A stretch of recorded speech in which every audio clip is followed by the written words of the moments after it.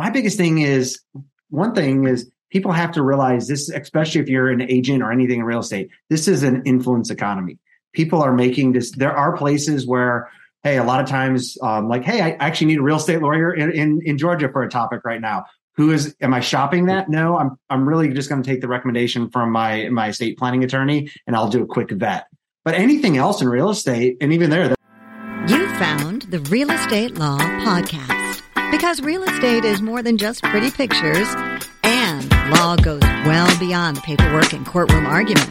If you're a real estate professional or looking to build real estate expertise, then welcome to the conversation and discover more at realestatelawpodcast.com.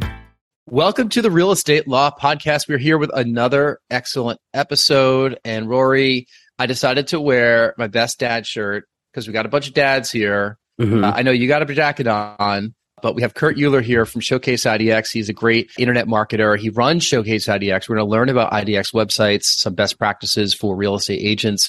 We're going to talk about entrepreneurship today. And dads, we got to talk about dads. We already talked about Bluey, right, Kurt? I mean, you brought it into the conversation before we record. We do watch Bluey. I saw a beautiful young girl on your Instagram page. Yes, Is she a new my addition daughter, to Hannah Grace.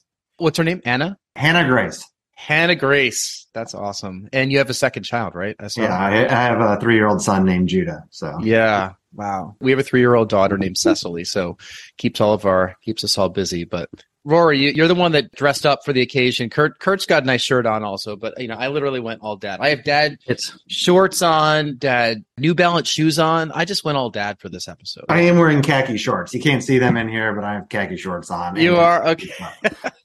Hey, Rory, you have a couple websites with IDX on them. I'd love to get, your conversation with Kurt going on it, but can we introduce Kurt first, Rory?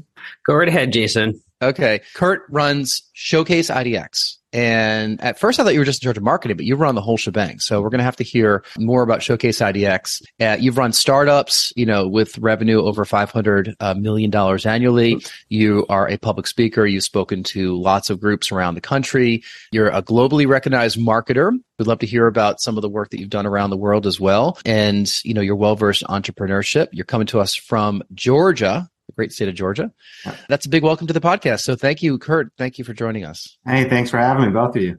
Yeah, absolutely. Rory Gill from Next Home Titletown Real Estate and Urban Village Legal here in Boston. I know you don't have IDX on your law firm's website, but you certainly have it on Next Home Titletown's websites. And maybe, set the stage and talk about how important IDX is on your websites. Before we get too far into it, I want to make sure that let everyone know this is not too technical of a podcast. IDX is Internet Data Exchange, and I could be corrected on that, but it's the tool that allows real estate brokerages to have listings, live real estate listings on their websites, even listings of other brokerages pulling from the MLS. But it's a great, really essential marketing tool that we have on our websites that allows customers to see us and come to us first in their home search instead of kind of looking elsewhere and then just coming to us by chance once they're ready to go. So it engages people, it keeps people happy on the buyer side, demonstrates the market to people, but it's really a core piece of our marketing. We wouldn't be able to do half of what we do with email marketing, social media without it. Kurt, how'd he do? Was that close? He did great. I mean, it is getting all the listings in the area on the site. And I agree. It's a core part of the market. For me, it's the foundation. It needs your website as an agent or brokerage or team has to have IDX and depending on what you choose, it provides 3 different things for you. It provides alerts because you can go and sign up your clients for things that are meeting their needs. There's retention because if you're not using, if you don't have an IDX or a home search, it's one thing just pulling the data, but if it's not in the modern tools that your buyers will actually use, they're going to go to Zillow. And then the only competitive thing I can tell you in real estate is a competitive agent will call your client. And so that kind of sucks. But then depending on how you market it and the solution, there's a huge chance for organic growth as well. I mean, we've got a guy named Kelly that owns Atlanta Townhomes in Atlanta. He outranks Zillow almost always in almost any metro Atlanta area thing for a townhome related key phrase. That's huge. Yeah. So before we get into some of the technical aspects, Kurt, I'd love to hear about your background, how you got involved with Showcase IDX, some of the entrepreneurship that you've done in the past that's kind of led you to where you are today. net weaving and coffee. That's how I came here.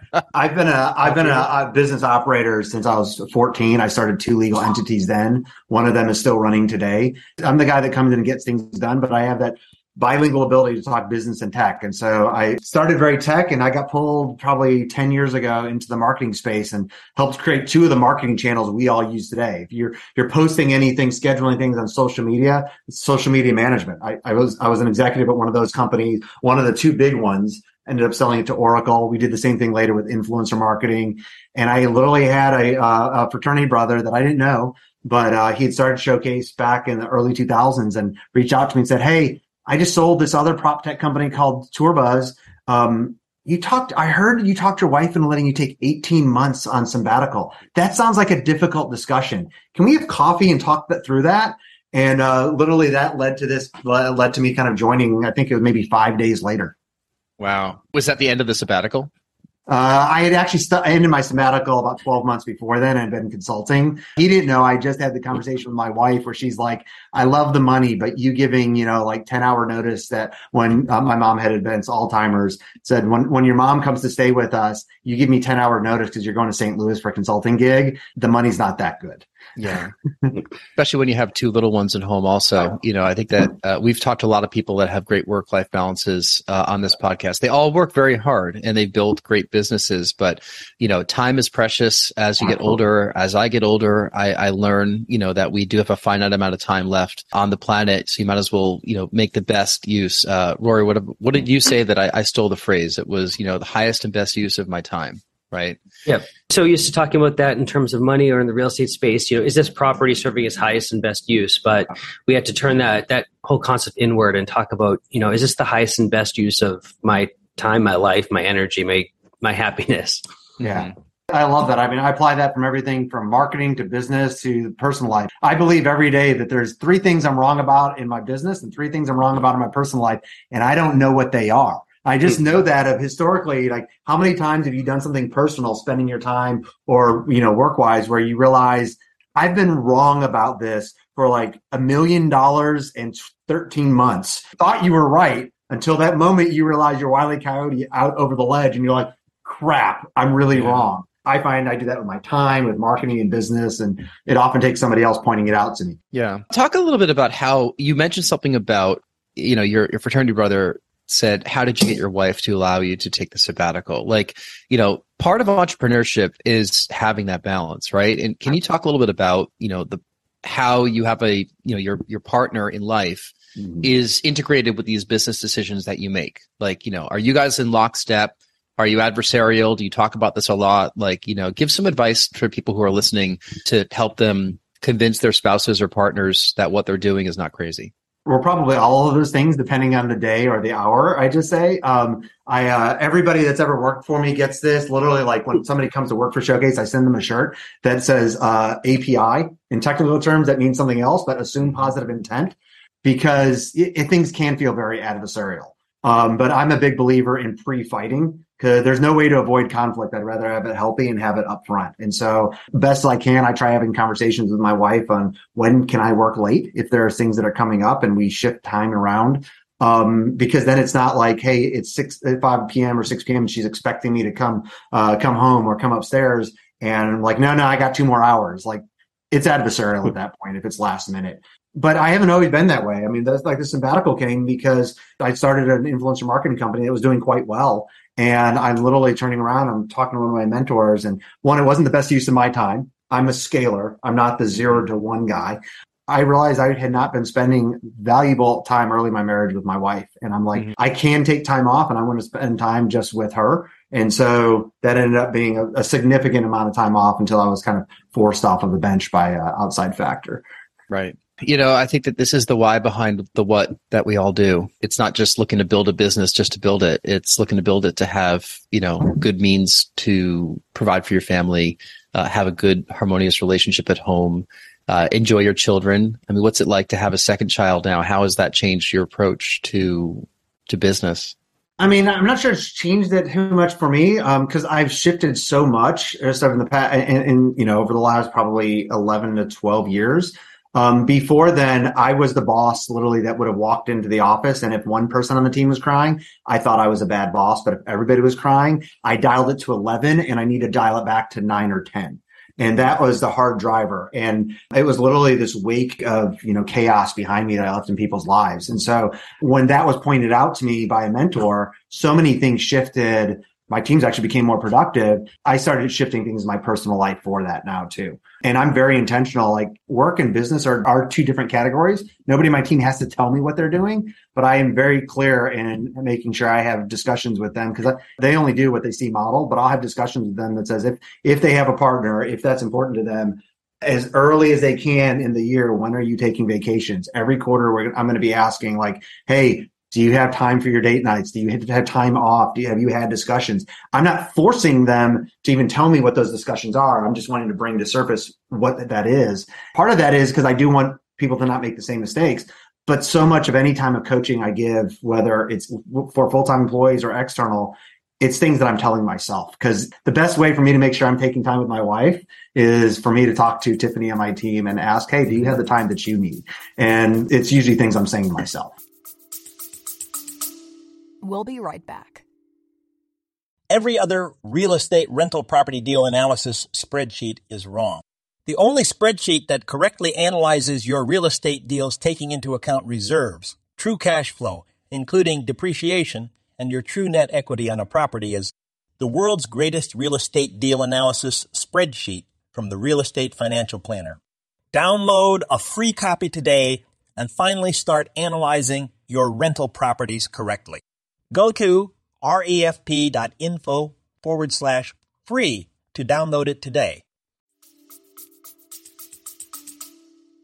I'm going to interject into here also and say, think about what Kurt just said. If you're listening to this and you're saying, geez, I don't work in that kind of environment, get out. Go find an environment where they care about your time. I think it's really important to understand that. Even if you're in your 20s or 30s and looking to establish your career, there is a lot more than just like the having to deal with a bad work environment or bad people that you report into or who your peers are who don't see you as more than just a cog in the machine, just because there's so many other things you could be doing instead. I think the pandemic has really helped people understand how to go about doing that.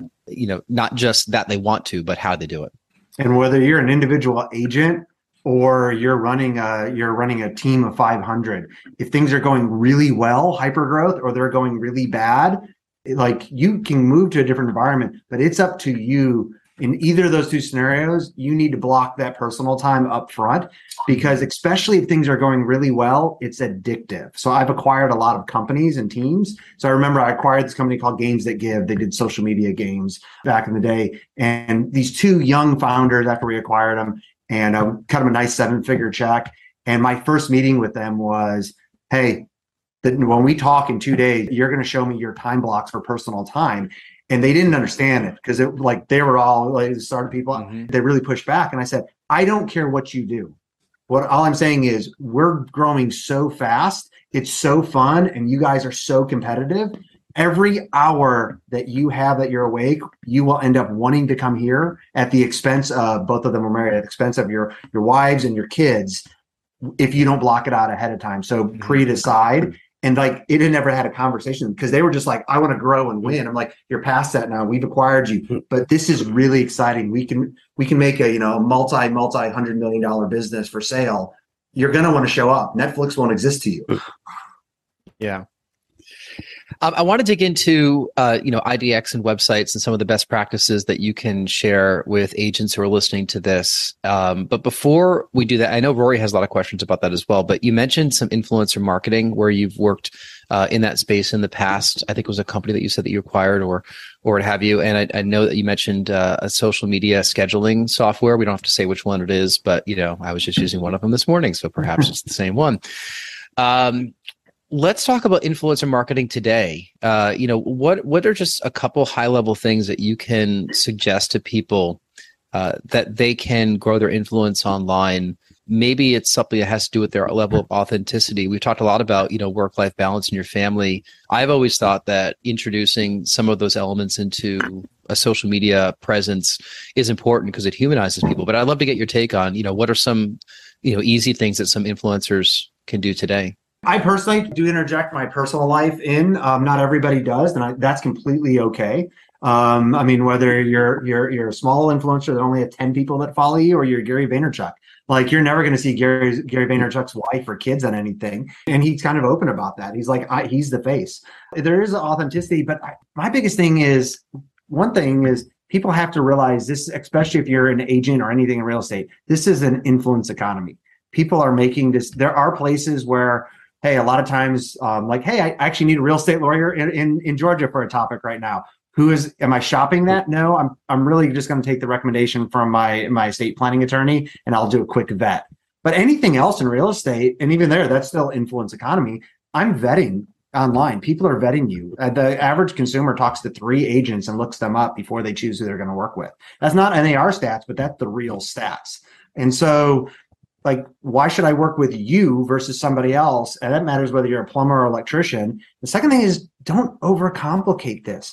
I mean, I don't say that hey, TikTok is growing huge. And so you go out, you go listen to somebody, they're going to say, you should be doing this, or you should move to this platform. Well, that if you're not already on TikTok, then that's going to be a change of life for you. You're complicating things. Now, could that be a great avenue? Yes. But for me, like, it would complicate my marketing if I wanted to do something personally or for the company on TikTok, because I don't pull up the application. I have a profile, that's about all. Now, my wife, she's on it all the time. And so I think those two things of just realizing we're in the influence economy and don't overcomplicate it. If you're on Instagram, stay there, dominate that before you decide to go anywhere else. As we kind of shift over from that to, what you do on a daily basis, I want to stop and ask, tell us about Showcase IDX and an opportunity to explain how you stand out, in a world of IDX providers, what sets Showcase apart. So we're the only really independent IDX, but more than that, we're also the only home search that research, not ours, but that shows that consumers choose over Zillow. That's fundamentally important. So you may get a lead, you may add them to a home search alert, but if it doesn't provide a search experience that the consumers will actually use, they're still going to go to Zillow. And we talked about what that looks like. Why people tend to come to us, though, is we're the only name really from an SEO organic perspective. Like, we have agents that get 50,000 organic visits from Google on a monthly basis, because it's not just our technology. You don't pay just $60 a month and, outrank Zillow, but it's our technology with that agent's knowledge that ends up being able to create a site that actually will outrank Zillow consistently. So that's why people come to us. We only do the engine. You go to an IDX broker, hey, they also sell you websites and they do other things. So partners don't like that. iHome Finder, the same thing. Now there's all-in-ones like Real Geeks, Boomtown are great, but they're pretty expensive, and you can get a much better response by putting together best of breed. So the only thing we do, and the only thing we'll ever do, is that home search, that IDX. Mm-hmm. So, I mean, let me kind of spoon feed you or at least from the broker's perspective, some of the basic questions. Why does a brokerage need an IDX site? Can't they just put up a standard, pretty looking site and leave the home search to where people are actually searching through the MLS? Set up alerts in your MLS system, or just let the client search on Zillow. Why should a brokerage go make the investment in an IDX site? Well, one, it's not much of an investment, especially at the brokerage level. I mean, to get even a pretty decent website, not even like a great website, you might be talking $3,000 to $5,000. That's a nothing investment to get it built. I mean, the IDX costs $60 to $100 a month. So, like, I only say that as the entry cost is pretty low from a lot of the things that brokerages pay for. But I just look at it as, like, as an agent, do I want a competitive agent calling my client? And my answer is no. I mean, we're the only industry where, hey, if you don't have the right tools, a 90% in some cases, like IDX Broker, iHome Finder, some of the research has said 85 to 90% of people that actually get assigned to a site, either the agent adds them or they sign a LinkedIn form, will not use that site. So that means 90% of the time you have a competitive agent calling your client. Mm-hmm. Imagine trying to grow an electrician business. If you had 90% of the time you had a competitor calling you. So, like, for me, that's a really big deal. But then the second thing is, if they do it right, organic growth is the best way. When somebody types townhomes in Atlanta and, Kelly's website comes up, the gentleman I mentioned, well, that's free marketing. It takes a little time to invest, but it's like compound interest. And there's nothing that'll give you quality leads like that consistently over time. Let me understand, how an IDX site works and how it doesn't actually work. So if you were to create an IDX site, what's to keep your clients using your site instead of using, the big search tools? We say Zillow, but there are some key, consumer search tools that people gravitate to. And the truth is a lot of people use those websites. So what makes somebody come to your site and search on your site instead of going to one of these mass market searches? You can use any of the SEO tools, marketing tools, and you can see where Google gets or Zillow gets their traffic. And the vast majority of their traffic does come from somebody going to Google or Bing and or DuckDuckGo and typing townhomes near Piedmont Park. And that's that's how they end up on Zillow. So now with that, hey, like for some of the research I mentioned, hey, Showcase does not have 100% retention. It's actually more like 96%, 94 to 96%, the report.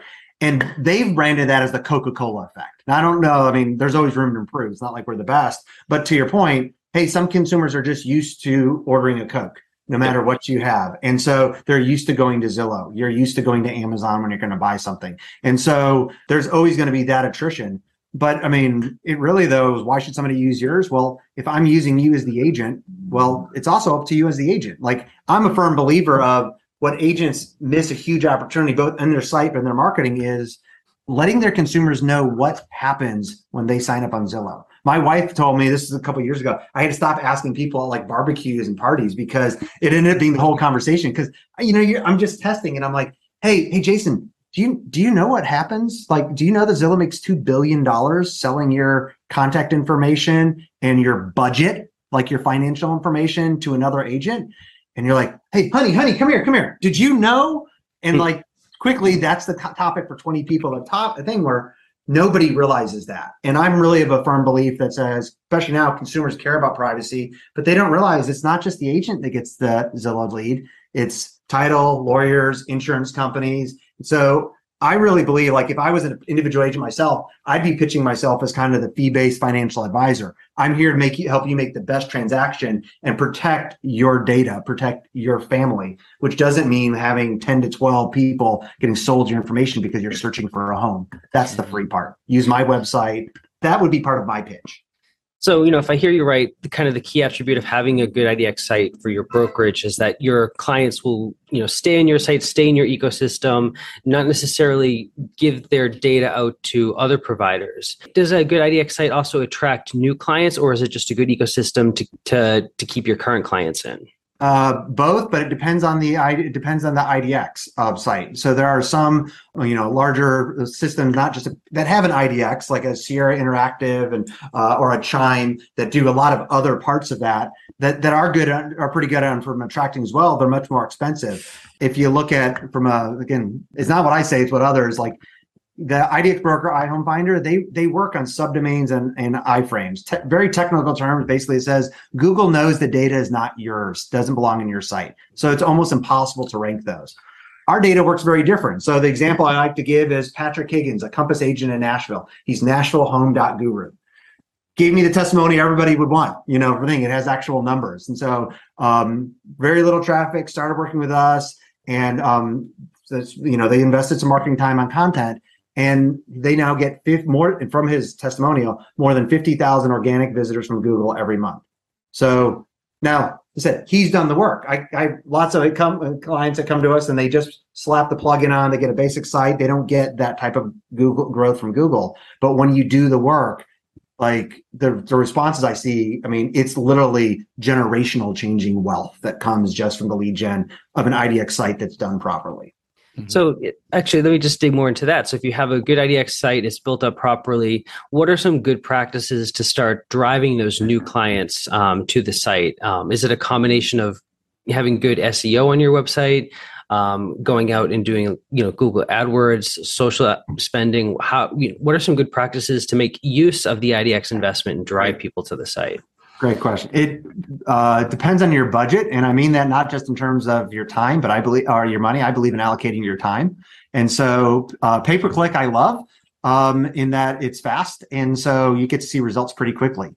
SEO is going to take usually 9 to maybe even 18 months before you start to see that ramp that comes up. And so when I mentioned like Patrick Higgins, when they started, it was just him and 4 agents on his team. They literally just wrote these community pages, sections of Nashville, Brentwood, condos in Brentwood, Tennessee. And they would just do a couple of those for each one of those agents. They did it every week. Well, at the end of the year, that number really adds up. Now they've been able to put that into a standard operating practice and hand that kind of content creation off. That takes time, but pay-per-click helps your results go faster.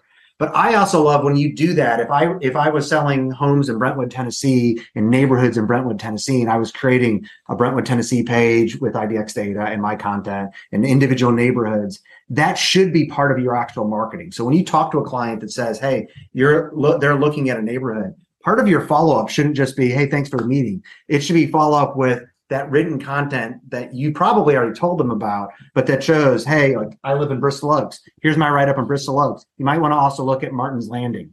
And so that's how I would build that into my marketing. Now, if you happen to use Showcase, we also I would add them into a search, and we have a collaborative search where you invite not just one of the people, you invite them into a combined search. So they're instead of trading properties with text message and emails, they can all do that on your site, and you can see that information in comments and threads as well. So that kind of is part of how you suck them into the site as well.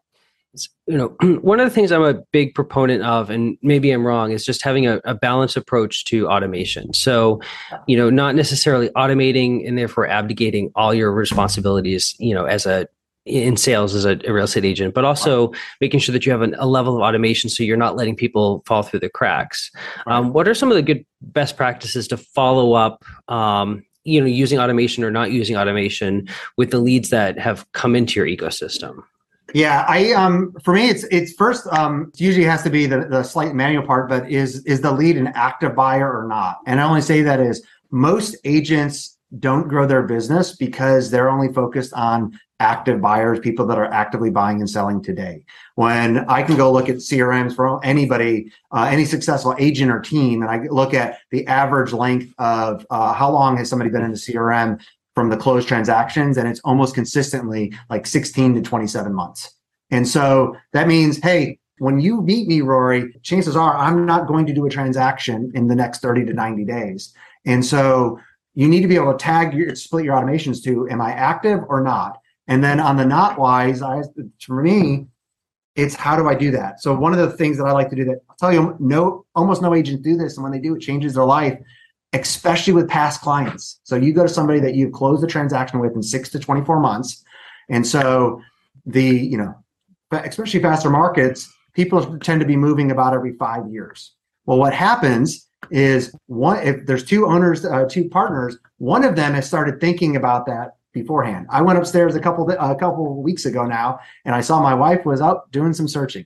So it took me a little while to kind of ask. I'm like, are you actively thinking, or are you just going to think? No, because I happen to snoop over her shoulder. She's probably years away from thinking about let's actually have the conversation. She otherwise would be on a Zillow or something thinking about working through that right now. So that's why you don't want to do more than 6 to 24 months. But somebody you close that transaction to, you have a curiosity factor. Yep. And it can 3x your referrals. I'll come back to you, Rory, and say, hey, can I set you up with just open house alerts for your neighborhood or your high rise?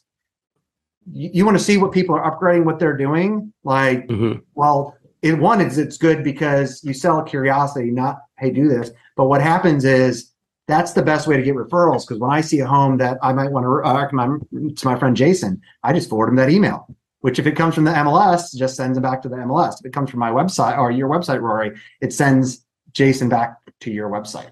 Maybe I'm taking this question a little out of sequence, but one thing I see a lot of in our market here in Boston are other brokerages signing up people within the MLS system itself for alerts and everything. And on one hand, you're going straight to the source for it and all that's wonderful, but the branding and the opportunities aren't there. What opportunities are being lost by those brokerages that are just using the tools within the MLS system? We'll be right back. Hi, I'm Alex Brayshaw. Join me as I celebrate the positive impact of business and what drives the people behind it. It's a chance to hear from business leaders, emerging sectors, and industry influencers about their unfinished business in just 25 minutes. So from what I've seen, the referrals that they'd be getting, as opposed to setting up the same search on their website, they're getting no more than a third of the leads they would be getting. I have seen as much as a 10x increase from people moving from an MLS search to a well-branded, well-built IDX site, just in referrals alone. Mm-hmm. That's a huge bit there. Now, what I can't quantify is, to your point about branding, I mentioned this is an influence economy. What's going to let you remember that, hey, I'm the agent and the local expert? Like if that email, if the branding doesn't say Kurt Uhlir, you're going to think it's First MLS or Stellar MLS or Sierra MLS, and maybe my name's going to be mentioned on there. Most of the MLS systems, not all of them, when I forward that email to my wife, she can't actually see the property unless I give her my password. So that's somewhat, I just can't quantify that branding bit. But I mean, this is the influence economy. Would you rather your clients know your name and be reminded of it every couple of weeks, or your MLS's name? And then, you also brought up an interesting thing about some of these mass market searches like Zillow harvesting your data in ways that the consumers may not be aware. With their acquisition of things like Dotloop, should real estate agents also be wary of some of these tools? Dotloop's the one that comes to mind, but should brokerages be wary of using anything tied to those companies? I personally don't think so. I mean, you also, Zillow with showing time and everything. Most of the companies do a very good job of firewalling information behind. They have to, from a privacy perspective, for personal information. But I mean, you could also make the same claim, for so many industries about Google. There's terms that say Google can basically do anything they want to improve their products. And that's a catch-all for, I can read your emails. Do they actually? Maybe, maybe not, probably not. So I'm much more of a big believer of the way that you win is operating. It's just like, hey, good ideas are easy to come up with. Who wins like building a new company, building a new real estate team? It's the operators. Before we get to our final questions, I want to hear a couple things that you think that agents can do immediately to improve their influence or their websites. What are 3 kind of quick action steps that they can take right after they get off, listening to this podcast? If you don't have your own website, and by that I mean a URL that you own, not kurt.kw.com does not count as a website that you own. You need to put an intentional plan in place to make that happen, and it does not have to break the bank. I can't tell you how many agents had a 14-year-old daughter build their WordPress site. So you can do this, but like a website that your broker gives you is not your website, because when you change brokerages, you lose the second most valuable asset that you could have in your business. So that's the first thing. And then it's really only the second thing for me is most agents do not have good bios that home buyers and sellers or investors care about. And you need a couple of different versions. You need a Twitter length version. You need a 2-minute version to when somebody says, who are you? And you meet them at church or temple or out at a wine party. And then you need the version for your website that says, why should I work with you? Like I just give that the best example is I have an agent here in town that sold us his house. He does not work with singles that do condos. He and 2 other agents, they own basically 2 churches, and they help married couples in their mid-20s to early 40s with young kids that pretty much go to these 2 churches. Like that's what they do. And my wife and I we were married and we're moving into that category, and like they refer out all other business, but that's who they do. And I know very clearly who to refer to him and who he can help the best and who he cannot. And that's what your bio should say. I think it's important to focus in on a niche, just like you've suggested right there. You just mentioned refer out the other business. It could be a distraction. Like if you're working with somebody that just doesn't fit, a core competency, focus in on, 1 or 2 things and do them really well. That's kind of an immutable law of marketing that's been around for a long time. And, I'm glad that you were able to bring that up and underscore it. And your first point also, I want to tell a little story where I'm not a real estate agent myself, but I lost control of myname.com because of a stupid thing I did a couple years ago where I had it tied to an old AOL account and wasn't getting the notifications that it was expiring. didn't have it on auto renew, and then some squatter took it. And I'm like, you're gotta be kidding me. I mean, like I had nothing at myname.com, but like I wanted to own it at least. Well, I put a calendar reminder in, every year to check it on the date that it was supposed to get renewed. And sure enough, they renewed it a couple times. And I'm like, who are these people that are squatting jasonmuth.com? Who cares, right? I just randomly looked a couple days ago and it was back available. So I grabbed it. So I feel whole again. Like I feel like I own my identity once again, and maybe I'll build something out on it. And if I don't, at least I own it for 5 more years with auto renew. So if you're listening to this and you haven't done that already, go do it. Kurt, we could probably go on for a long, long time about digital marketing. And, I really appreciate some of your takes. Rory, you had some really insightful questions also about, why this is important to have on agent websites and just digital marketing in general. I mean, like Kurt, you've basically done it all, where you've bought and sold companies, you've advised people, and you've been involved with a lot of influencer marketing and some really technical marketing campaigns. So, we're grateful for all your time so far on this podcast. And we'd love to get your take on our final 3 questions that we ask of all our guests and get to know you a little bit better. You ready? Yep. All right. Question number 1. If you can get on stage for 30 minutes and talk about any subject in the world with zero preparation, what would that be? High achieving servant leadership, how it'll change your family life and your company's growth. Yeah, that's a great answer. They're all tied together, aren't they? Absolutely. And that's 30 minutes without probably any preparation. I bet you can go 60 minutes about that. I could go I've got probably 15,000 words written about it on my website. If you want the definitive guide to servant leadership, I've got an article for you on there that covers it. We'll make sure we link to that in the show notes. Second question we have for you. Tell us something that happened early on in your life or career that impacts the way that you're working today. A mentor told me that I was an asshole, and I asked my mom about it, and she said, well, yeah, we all know that. And I'm like, and I was probably late 20s, and I'm like, why did nobody ever tell me that before? And she's like, you wouldn't have heard it before, but you asked. So yes, you are. And I didn't realize how I came across to others. And I actually was an asshole, but sometimes it is also just a perception that you don't realize how you show up to. But I was a very bad boss. Yeah. Did you make some change as a result of finally it being brought to your attention? Significant changes. And I mean, it was part of a lot of things going in my life, but my teams have been fundamentally different. But I was enough of a difficult, I made lots of people millionaires, and there's probably 11 to 12 of them that still will not take my phone call. I got in back to 6 or 7 that had been in that camp by sending them literally like small little like presents and cards to their house being like, I just want to apologize. And so that was not the boss or life that anybody would want to have in their wake. Well, Kurt, if there's any consolation, you did not come across that way in this interview. So we certainly don't. We feel like you've changed your ways, and maybe servant leadership helped with that. I hope it has. I hope so.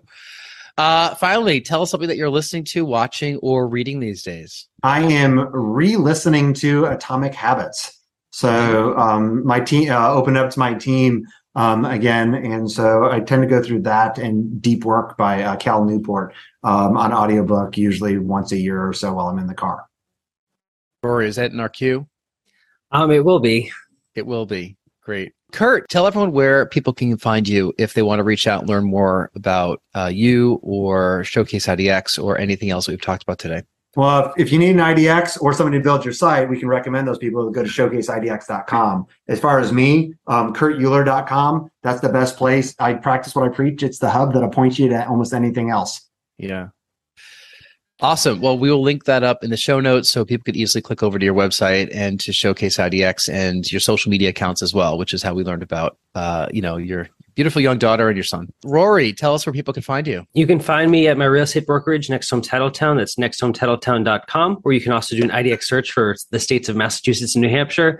Or you can check me out at my law practice, Urban Village Legal, urbanvillagelegal.com.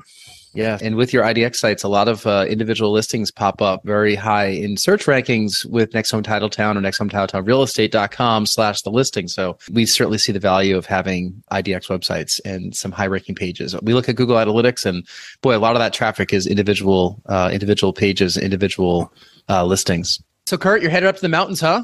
I am. We'll be leaving actually in just a few minutes. Awesome. All right. Well, enjoy your time there. And, thank you for being part of the Real Estate Law Podcast. Really appreciate your joining us as a guest today. And thank you for listening. If you've enjoyed this, please give us a great review, because we love great reviews, or shoot us a comment, or you can shoot me an email directly, jason@nexthometitletown.com. On behalf of Kurt and Rory, thank you so much, both of you, for being part of this podcast. Thank you for listening, and we'll see you next time. This has been the Real Estate Law Podcast, because real estate is more than just pretty pictures, and law goes well beyond the paperwork and courtroom arguments. We're powered by Next Home Titletown, Greater Boston's progressive real estate brokerage. More at nexthometitletown.com. And Urban Village Legal, Massachusetts Real Estate Council, serving savvy property owners, lenders, and investors. More at urbanvillagelegal.com. Today's conversation was not legal advice, but we hope you found it entertaining and informative. Discover more at realestatelawpodcast.com. Thank you for listening.